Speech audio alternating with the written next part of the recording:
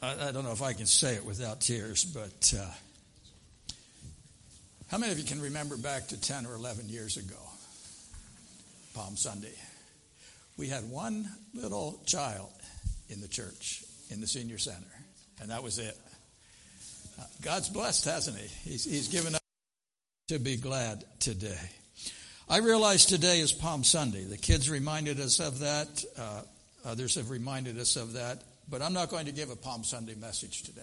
I have set out in January to get from Genesis chapter 1 to Genesis chapter 11 before we leave. And the only way I can do that, because somebody took a week away from me this month, is for me to continue the study of Genesis today. I'm sure you're familiar with the Palm Sunday accounts. You can go back and read them if you're not. But we're going to continue in the book of Genesis. So let's look at Genesis chapter 8 this morning. But God remembered Noah and all the beasts and all the cattle that were with him in the ark. God caused a wind to pass over the earth, and the waters subsided. Also the fountains of the deep and the floodgates of the sky were closed, and the rain from the sky was restrained. The water receded steadily from the earth. At the end of 150 days, the water decreased. In the 7th month, on the 17th day of the month, the ark rested upon the mountains of Ararat. The water descended steadily until the 10th month. In the 10th month, on the first day of the month, the tops of mountains became visible.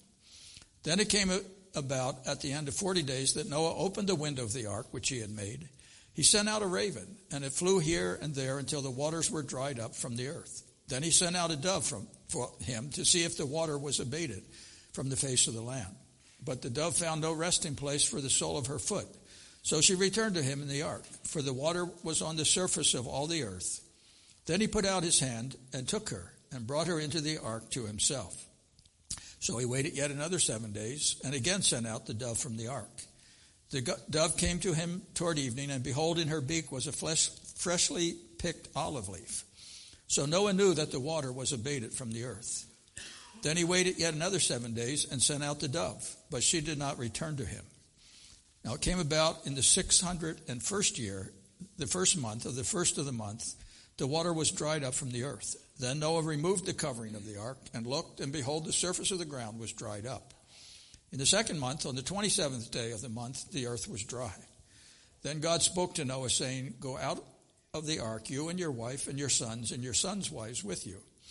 Bring out with you every living thing of all flesh that is with you, birds and animals and every creeping thing that creeps on the earth, that they may breed abundantly on the earth and be fruitful and multiply on the earth.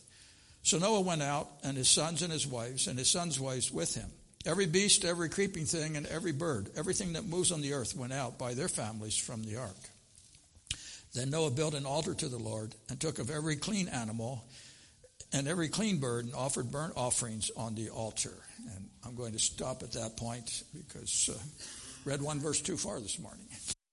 Take that up 2 weeks from now. But can you imagine what it must have been like to be cooped up in the ark, the same 8 people, all of the animals, for 377 days? It must have been a tremendous experience. I mean, all of that time you're at the mercy of the wind, the currents. You have no idea what's going on outside. And then to finally be able to set foot on shore. Must have been a tremendous experience for Noah and his family there. We're not on an ark today, but you ever feel like it sometimes? You're going through a problem, going through a trial, a struggle, and it just seems to go on and on, 377 days plus perhaps, and yet sometimes we need the truth of that song. This world is not my home, I'm just a passing through. We're someday going to be finally home with Christ in glory. But we're not there yet. We're on a journey of faith, just as Noah was on a journey of faith and his family there in the ark. What did they experience? We can only imagine. But as we look at what is being said here, I think God has some messages in this for us today as we navigate our journey of faith, because there are trials that will come into our life. We have no idea when they're going to end. We have no idea what is going to happen. How many of you know what you're going to do tomorrow? You got your plans, don't you? But what if God changes your plans? We're not home yet. We're on a journey of faith, and we have to take it moment by moment. The first thing that we see in chapter 8 is it found in verse 1, where he says, God remembered Noah. Now, we touched on that briefly last week as we ended chapter 7. I didn't want to leave it in chapter 7 without coming to that phrase, God remembered Noah. He is not suggesting here that God ever forgot Noah. God did not forget him. He was always on his mind all throughout the flood, all throughout that experience there. And yet, I like the phrase, because how many of you have had times in your life when you felt like God's forgotten you? God's not there. How many of you have wrestled with some of those issues in your life? I remember as a young person, I was involved in Youth for Christ ministries. They used to have, I don't know if they still do it or not, they used to have Bible quiz teams. Each school would compete. We actually had the Bible club in the schools, and we would compete against other schools and so forth. And through the process of elimination, I was eventually picked to go from our district to Ocean City, New Jersey, for the regional quiz team time there. And it was a difficult time in my life, because I, at that point in time, didn't know whether my parents were going to stay together or not. They had been arguing. They had problems in their marriage and so forth. And I just didn't know what was going to happen. And, you know, you can pray about that, but you can't change it. Only God can change the heart there. And then on top of that, my dad was looking at a change in his job, which possibly would have meant in my senior year I'd have to go to a big city high school out from the country to a larger school. And just everything was going wrong in my life at that point in time. And I was asking the question, does God really care? Does it matter to him? And for some reason at this conference where we had, it was kind of comical. We didn't place at all as far as our quiz team was concerned, because, you know, the other teams had a little bit more, evidently, money than we had in our district.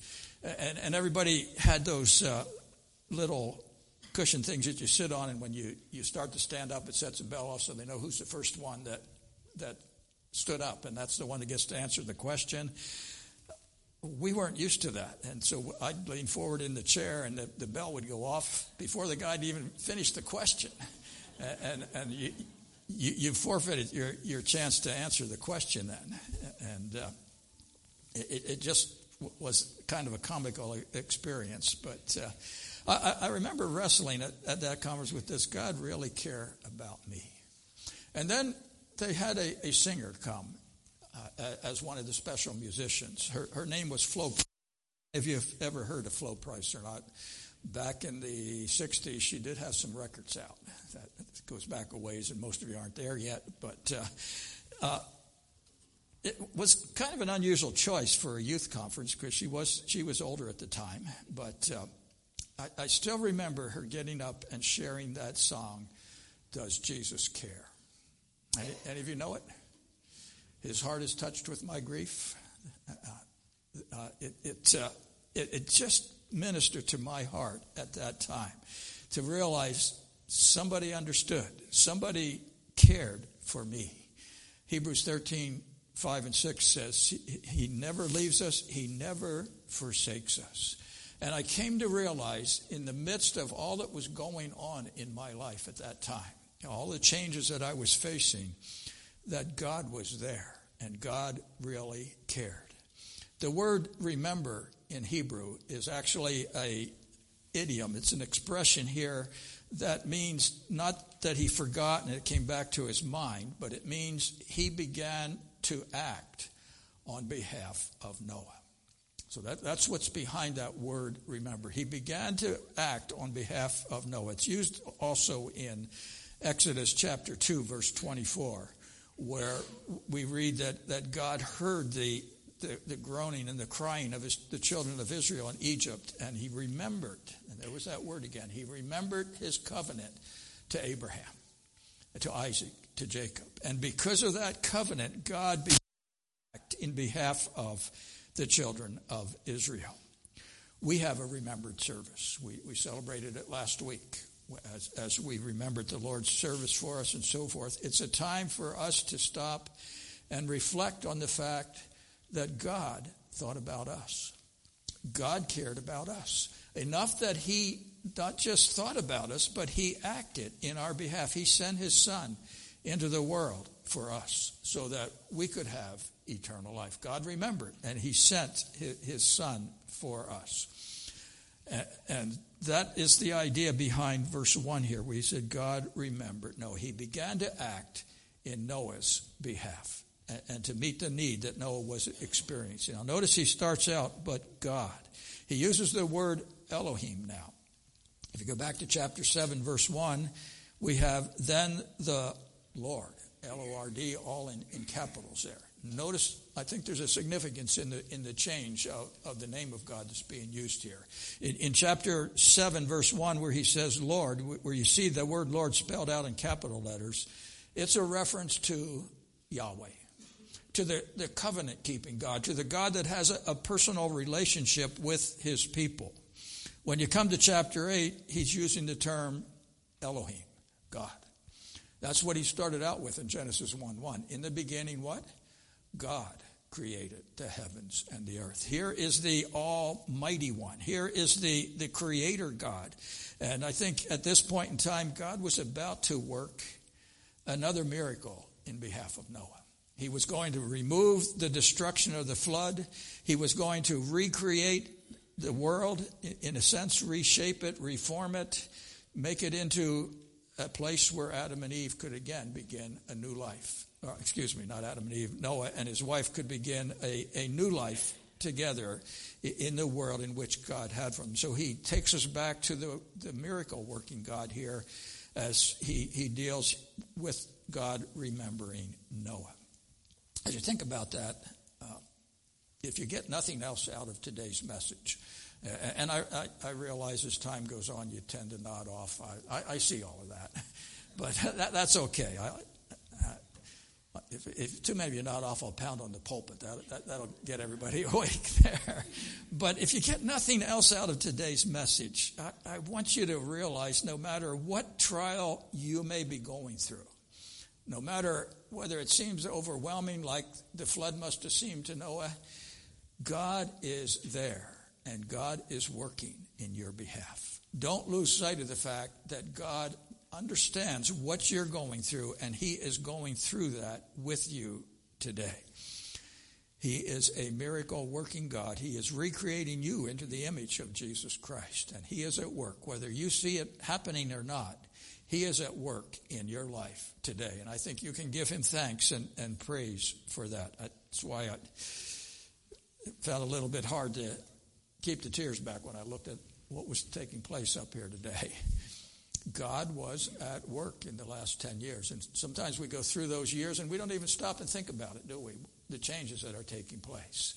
But it's good for us to remember that God is acting in our behalf. And I believe, as he said in Matthew chapter 16, when he spoke with Peter there, he said, I will build my church and the gates of hell will not prevail against it. That's the hope that we have today. He is building his church, his way.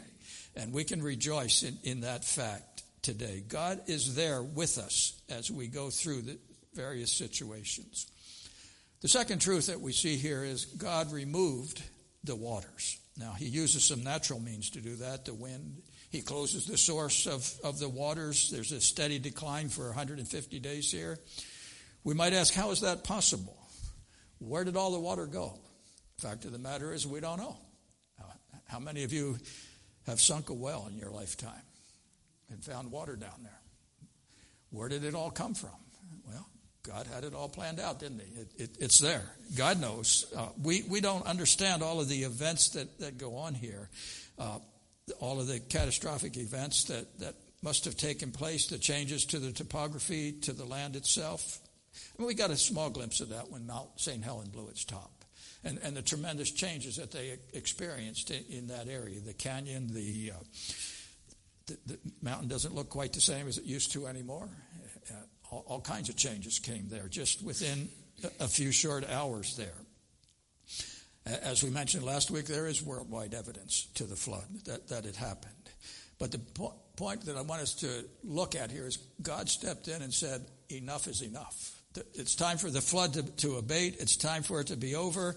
I'm going to refashion the earth as you know it there today. And God stepped in and remembered and acted in behalf of Noah. I was thinking about that last night. My Ginger was looking at something on Facebook. I personally don't go on Facebook. I don't even know how to go on Facebook. I was challenged this week. Somebody, I don't see her here, but I won't point her out anyhow. Somebody sent me a message, a text message, and said, "Do you know how to text?" Well, yes, I do. I just prefer not to text. I can get a sentence or two off if you give me 5 or 10 minutes. But it just is not my thing there. But she was on Facebook.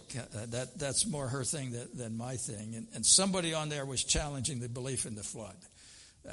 And they were saying, well, how... They had done the calculations of how much water it would take to cover Mount Ararat and so forth. And that's totally impossible, so the flood couldn't have happened. And then they refused to believe it there.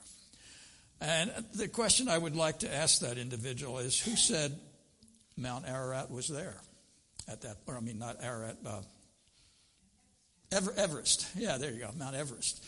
How do you know it was there in that time? Maybe it came after the flood.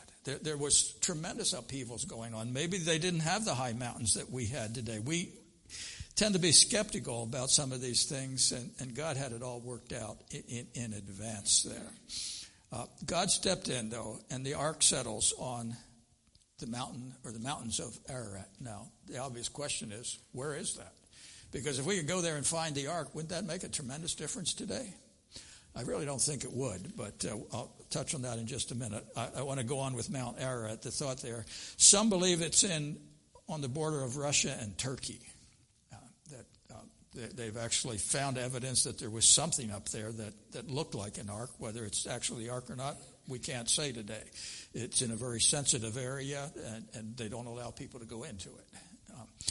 The word that he uses here, though, is plural. So it's not necessarily one mountain. It could be, there is a chain of mountains on the western border of Iran that are called the mountains of Ararat. And so perhaps that is the area where the ark settled. Many have searched for the ark. Many think they have found it or know where its location is. You ever think it would be great to find it? To be able to show to the world, hey, this actually happened, here's the ark. I hate to disappoint you, but I don't think it would change anything at all. If they want to be skeptical, they're going to be skeptical. We say seeing is believing, but that's not really true. We believe what we want to believe there. And the reason I say that is because Psalm 19 says in verse 1, the heavens declare the glory of God, the firmament showeth his handiwork. And yet how many of our scientists look at the heavens and say there is no God? All happened by chance. Just a big bang, and here it came. Romans chapter 1, verse 18 and 19, Paul says in 19, that which is known about God is evident within them, for God made it evident to them. For since the creation of the world, his invisible attributes, his eternal power, his divine nature have been clearly seen by being understood through what has been made, so that they are without excuse. And yet how many people today, even though all of that testimony is there through creation, how many people close their eyes, willingly refuse to believe in a creator God? The testimony is there, and even if we found the ark, I don't think it would make a whole lot of difference in the thinking of a lot of people. For instance, I don't know what, I didn't look this up in my in history books. Anybody know where the Mayflower is today?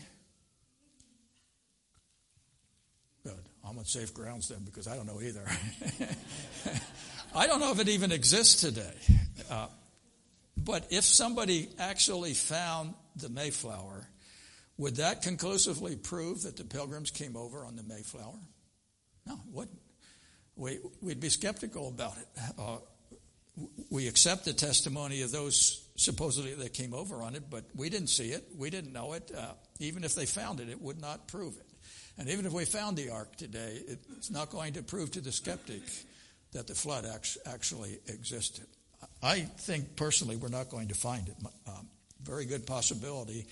If I was Noah, you know what I'd use to build my first house? Yeah. And I got to cut down a tree and start over again. I got all that timber sitting there. I wouldn't be surprised, but it was demolished and used for houses and so forth there. The important thing is that God remembered and God acted. Whether we can see the evidence of that or not in the world today doesn't make any difference. We have the Word of God, and God remembered. God reacted. God removed the water for Adam and Eve. And he does the same thing in our lives. You read the scriptures. You come to the book of Job. You remember the tests and the trials that Job went through? Time after time. I don't know how long that experience was for Job. You read 39 chapters of it, and you wonder how many days, how many weeks, was it a year? How long did he experience all of that? And the important thing, though, is that all through that time, God was with Job. God set the limits. God said, Satan, you can go this far, you can't go any farther than this. God was there. God acted in behalf of Job, and he eventually comes and meets with Job. The Apostle Paul experienced the same thing in 2 Corinthians chapter 12, verse 10, where he wrestles with the fact that he had a thorn in the flesh. He had a problem. Any of you have a thorn in the flesh? Not the person sitting next to you now. You have a problem that you've wrestled with and you can't seem to resolve, and it just goes on. And 3 times Paul came to the Lord and said, Lord, remove it. Please remove it. And 3 times the Lord came to Paul and said, no, I'm not going to do it. But he did go on to say in chapter 12, verse 10 there, my grace is sufficient for you. My strength is made perfect in your weakness. What he was really saying there is, Paul, I'm not taking it away, but I'm going to walk through that experience with you. I'm going to be with you. I will remember you. I will act in your behalf. Even though you don't understand what I'm doing, I will be there for you. And the third thing that happens here is God restored the land. Verses 6 through 12. Noah waits.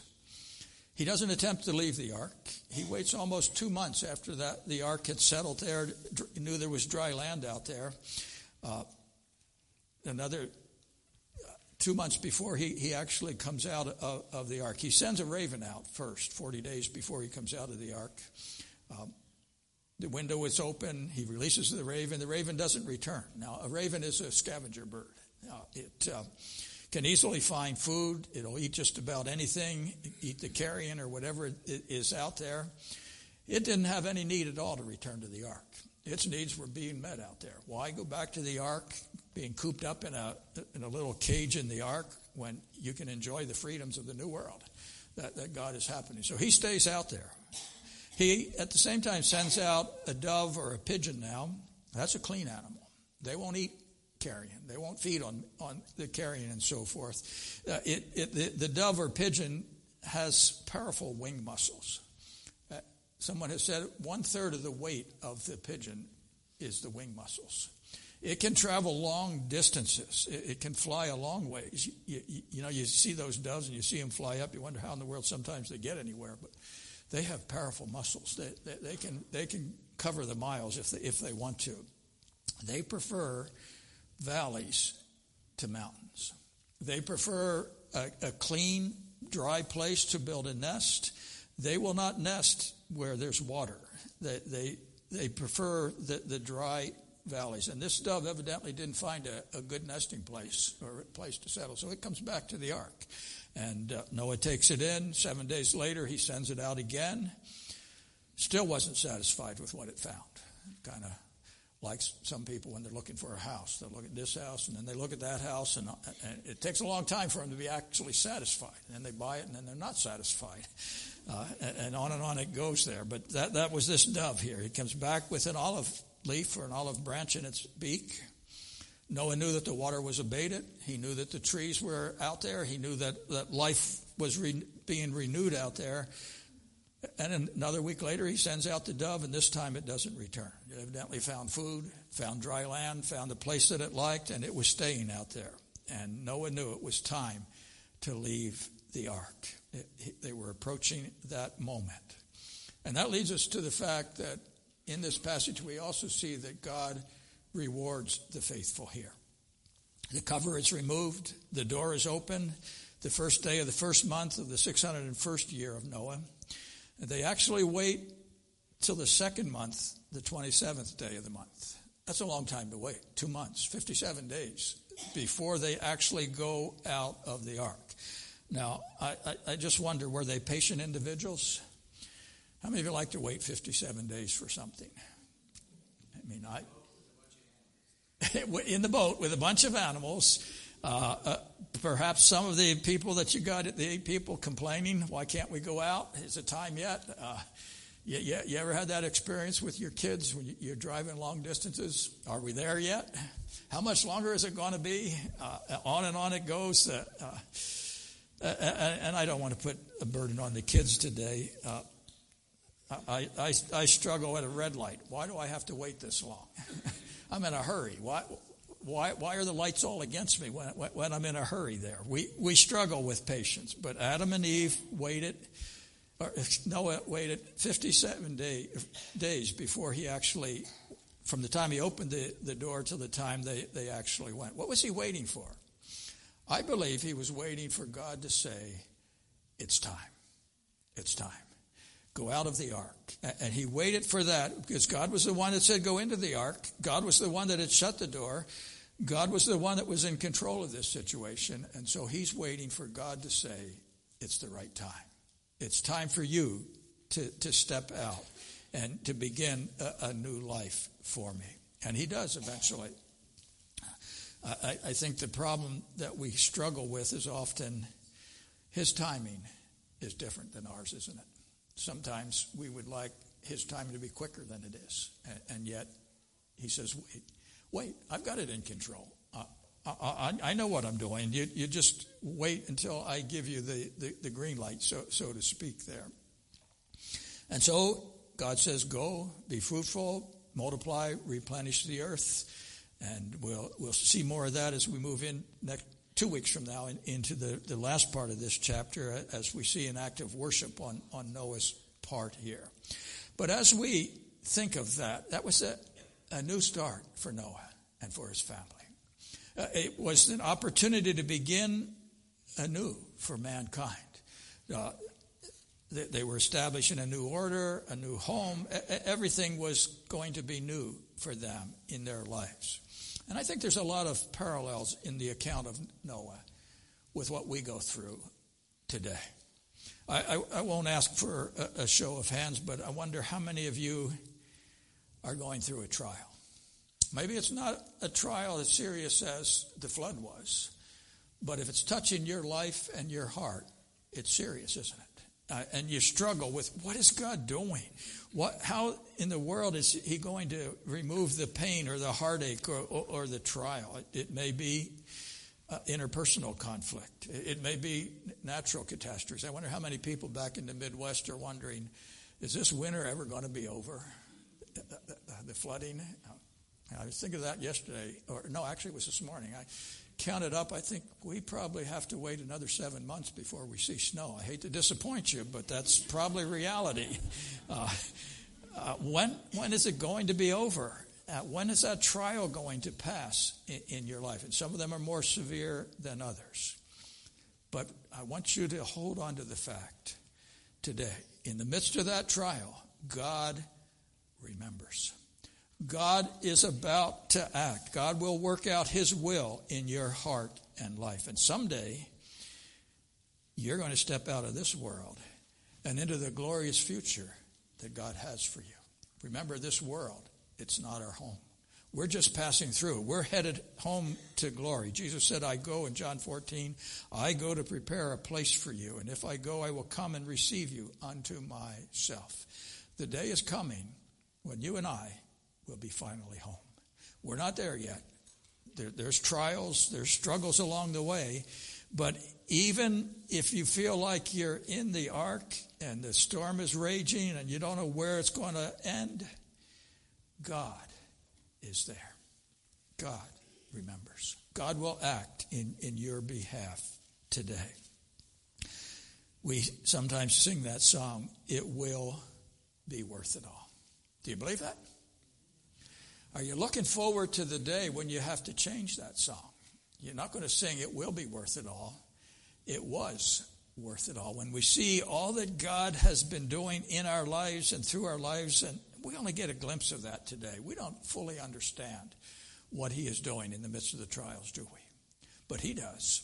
And as we look back from glory, we're going to see God orchestrated those events for our good and for his glory today. That's why Paul in Philippians 1 could say, it doesn't really matter whether I live or die, as long as God's glorified. The day was coming when he was going to be glorified with God in eternity. Colossians 3:10 speaks of the fact that we are being recreated into the image of Jesus Christ. We're not there yet. But as you look at your life, can you see some changes? Can you see what God has done over the last year or 2 years or 10 years? Can you see how he's been working in your life, preparing you for eternity? He's been acting in your behalf. Years ago, I cut out of a newspaper an article entitled Hard Knocks. It was a story that took place during the Great Depression. A man had lost his job. He exhausted his savings. He had forfeited his home. His grief was multiplied by the sudden death of his wife. The only thing he had left was his faith, and it was weakening in his life. One day he was combing the neighborhood looking for work. He stopped to watch some men that were working on a rather large stone church building there. One of the men was sitting on the ground with a chisel and a rock and a hammer. And he was chiseling away at this rock, chiseling it into a triangular piece of rock. Not seeing any place where it would fit, this man asked, "Where are you going to put that?" The man pointed to the top of the building, and he said, "You see that little opening up there near the spire?" He said, "That's where it goes. I'm shaping it down here so it will fit up there." And that's what God's doing in the trials, in the struggles that we face. He's shaping us down here so that we fit in eternity. And tears filled the man's eyes as he heard those words. He found new meaning in his difficult situation. And we can find that same meaning as we walk through life, knowing that God remembers. Remember so much that Isaiah chapter 43, he says, "Thus saith the Lord your Creator, O Jacob, he who formed you, O Israel, do not fear, for I have redeemed you. I have called you by name, you are mine." You like that verse? I have redeemed you. I have called you by your name, you are mine. And then he goes on to add these words, "When you pass through the waters, I will be with you. Through the rivers, they will not overflow you. When you walk through the fire, you will not be scorched, nor will the flame burn you. For I, the Lord your God, I am the Lord your God, the Holy One of Israel, your Savior." And he goes on to speak of the salvation that he has given to his people. He walks with us through the floods. He was with them, with Noah, with his family. In the midst of that terrible experience, he was there. He was with the three children of Israel when they went through the fiery furnace. Remember, Nebuchadnezzar had them thrown in because they refused to bow down and worship his idol. And Nebuchadnezzar looking in, what did he see? 4 individuals, not just 3. And he said the fourth is like the Son of Man or the Son of God there. God was with his children in the fire. And they came out, didn't even smell of fire on their clothes, couldn't They hadn't been scorched. God took them through the waters, took them through the fire, and led them safely through the trials of this life. And God is doing the same thing in your life today. You may not realize it at times. You may look at the pain. You may see the heartache. You may question, what in the world is God doing? Where is he when I need him? Taking comfort from Genesis chapter 8, verse 1. The Lord remembered. The Lord knows, and the Lord is acting in your behalf today, and we can give him thanks and praise for that. Let's pray. Father, in the midst of the trials of life that we face, sometimes it's difficult for us to see the reality of the fact that you're there. But you do understand the heartaches, because Jesus went through them for us. He was tempted in all points like as we are, yet without sin. You do care. You care so much that you sent your Son to the cross to die for us so that we could experience eternal life. Help us never to lose sight of the fact that no matter what is going on in our life, in this moment, you are there. And we give you thanks and we give you praise for who you are, what you are able to do in our life. You have said, I'm able to do exceeding abundantly above anything that you can ask or think. Father, some of us have some great imaginations, and we can imagine some great things, but it's nothing compared to what you're able to do. And we give you thanks and praise for that. Lead us through the trials. Lead us through the heartaches, the pain, whatever it is that is touching our life, and help us to keep our eyes focused and fixed upon you. We pray in Jesus' name. Amen. With that in mind, we're going to sing God Leads Us Some of the Way. Nope, he leads us all the way, doesn't he? God leads his children along there. Let's sing it.